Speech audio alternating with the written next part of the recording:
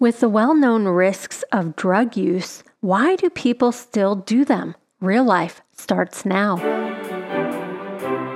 Welcome to Real Life with evangelists Ann and Kathleen Lay, where people with real problems find answers in a real God.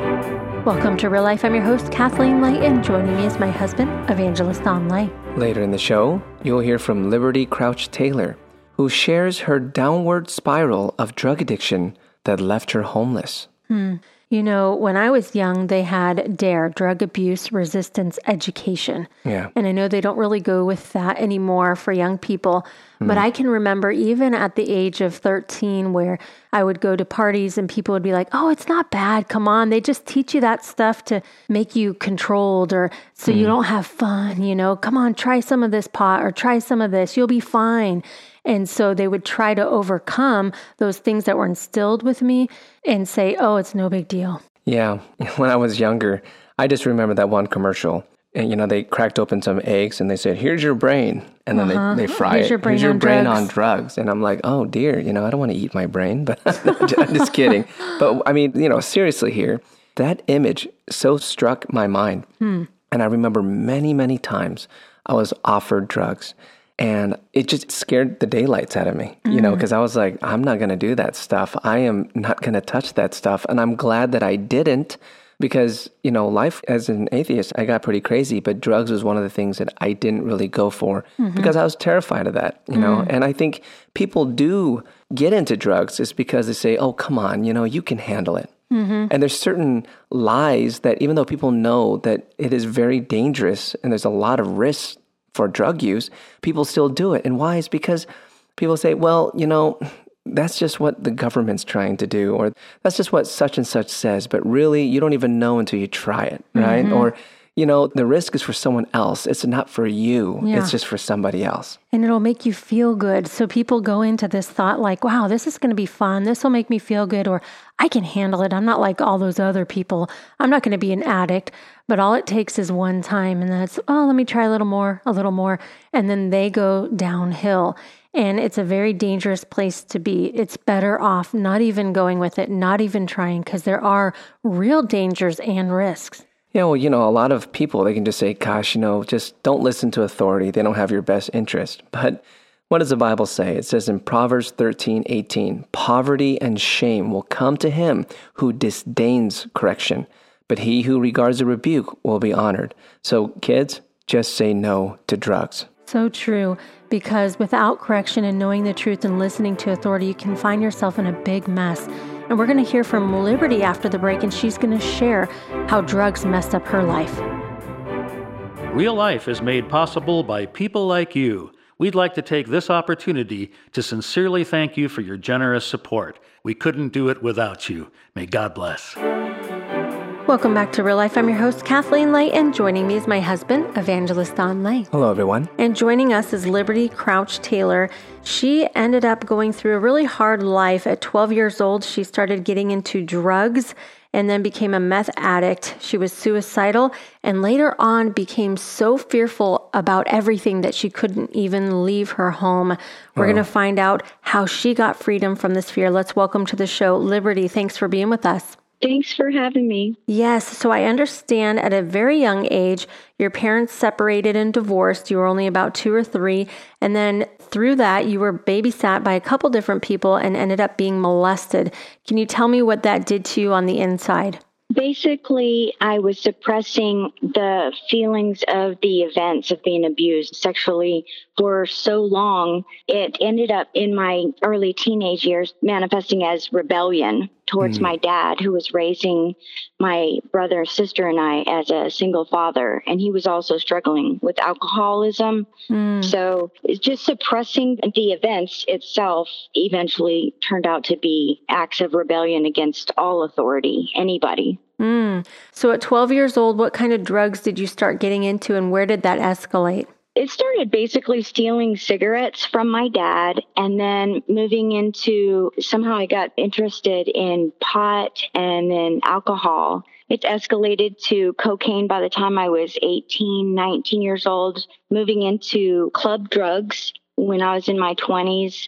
And then later, it was no longer just fun to do drugs. It became an addiction. I was addicted to crack cocaine. And then I was introduced to methamphetamines. I started snorting the meth and then smoking the meth. And then it turned into shooting the methamphetamines into my veins every day, all day long. Oh my gosh.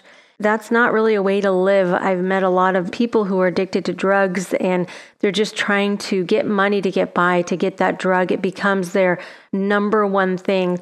Tell me about that type of feeling that you had as you were searching for drugs and this addiction of meth. Yes, you're absolutely correct. It became no longer a fun thing to do. It was what I needed every day to basically function.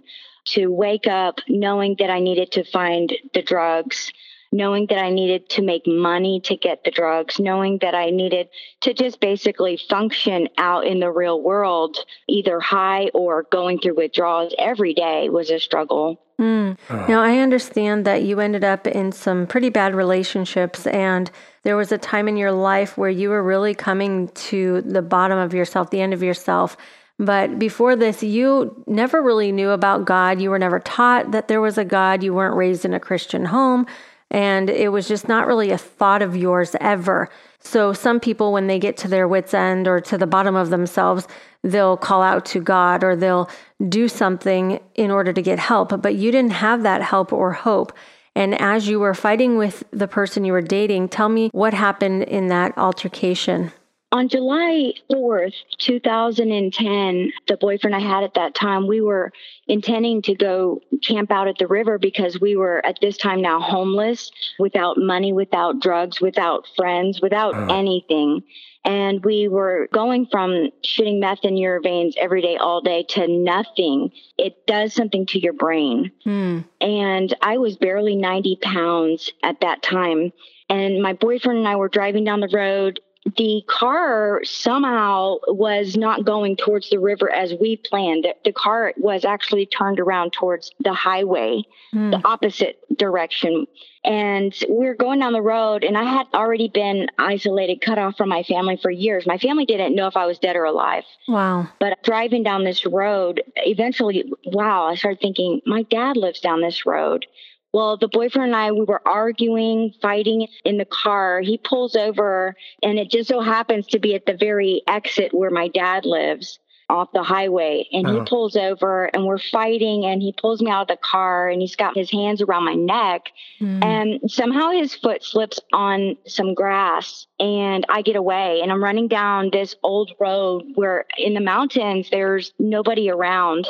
And I'm running down the road, and the boyfriend gets scared and takes off. So like he's not there anymore. But I'm like bloodied and 90 pounds and dirty and got track marks all in my arms and everything. I'm running down the road, and I just knew if I could just make it to my dad's house, I would be all right. But out of nowhere, I see this white van coming down the road my way.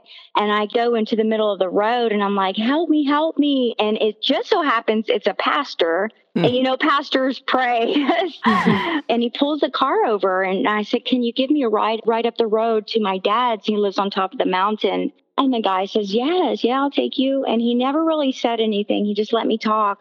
And he took me up to the top of the mountain where my dad lived. And my dad comes out of his house, and he saw me, and the pastor leaves. And my dad looks at me, and my dad hadn't seen me in a couple years. So now here I am, showed up like this. And it's 4th of July. And I tell you, my dad, he struggled with alcohol. So when I showed up, he was already drinking. So that's the type of state of mind he was in. And basically I said, Dad, can I stay here? And he says, you can stay here, but I've already got plans. And he walks down the mountain, just leaves me right there outside. Wow. So now I'm by myself. Like there's nobody around. The pastor's gone. My dad's gone. I hadn't even made it inside the house. And I didn't know God. I wasn't taught of God. I had my first salvation experience at 21, but I never got discipled, and I completely had forgotten about God. Wow. And the whole God experience that I had at 21 got submerged with addictions and abuse. So I had forgotten who God was. But I dropped to my knees this day, and I cried out, and I said, God, if you're real, you've got to help me, God. And I was just tired. And I knew that there had to be something better. And so that was in 2010. And from that time, I was separated, just living with my dad for over a year and a half on top of the mountain. And that's where I got my sobriety. Wow. And during that time of your sobriety, which is so powerful, you also had something that you struggled with before that was still lingering, and it got so bad that you would have a machete next to your bed. You thought there was someone after you, someone was going to kill you and attack you. You were very fearful. So even though you were free from the drugs, now you were in bondage in a sense. You were trapped in your own self thinking, I can't go anywhere, someone's after me. And we're going to hear about that on our next show, about what happened to you and how you lived your life and how you got freedom from that fear. And we're going to pray for those who are listening right now that they too can get freedom. Father God, we just thank you for this story, Lord. This is a story of the life where you just led from one bad thing to the next, and how it keeps getting worse and worse and worse. And sometimes we can go through life thinking, everything's going to be good, everything's going to be fine. I'm living a life without God and everything's good. But then it gets really bad, and it gets so bad to the point where you're all alone. And I sense that there's someone listening right now and they're saying, gosh, I'm there. I'm at the point where I'm at the very bottom of the line here, and I need help. Jesus, we call out to you. God, as she prayed, she said, God, if you're real, please help me. And God, I know you're real. And I pray, Lord God, for the person who's praying with me right now, that you would touch him, that you would deliver them, Lord, from being at the bottom of the line. Father, somehow bring them to the top. Yes, Lord. In Jesus' mighty name. Jesus, we receive you. We believe in you.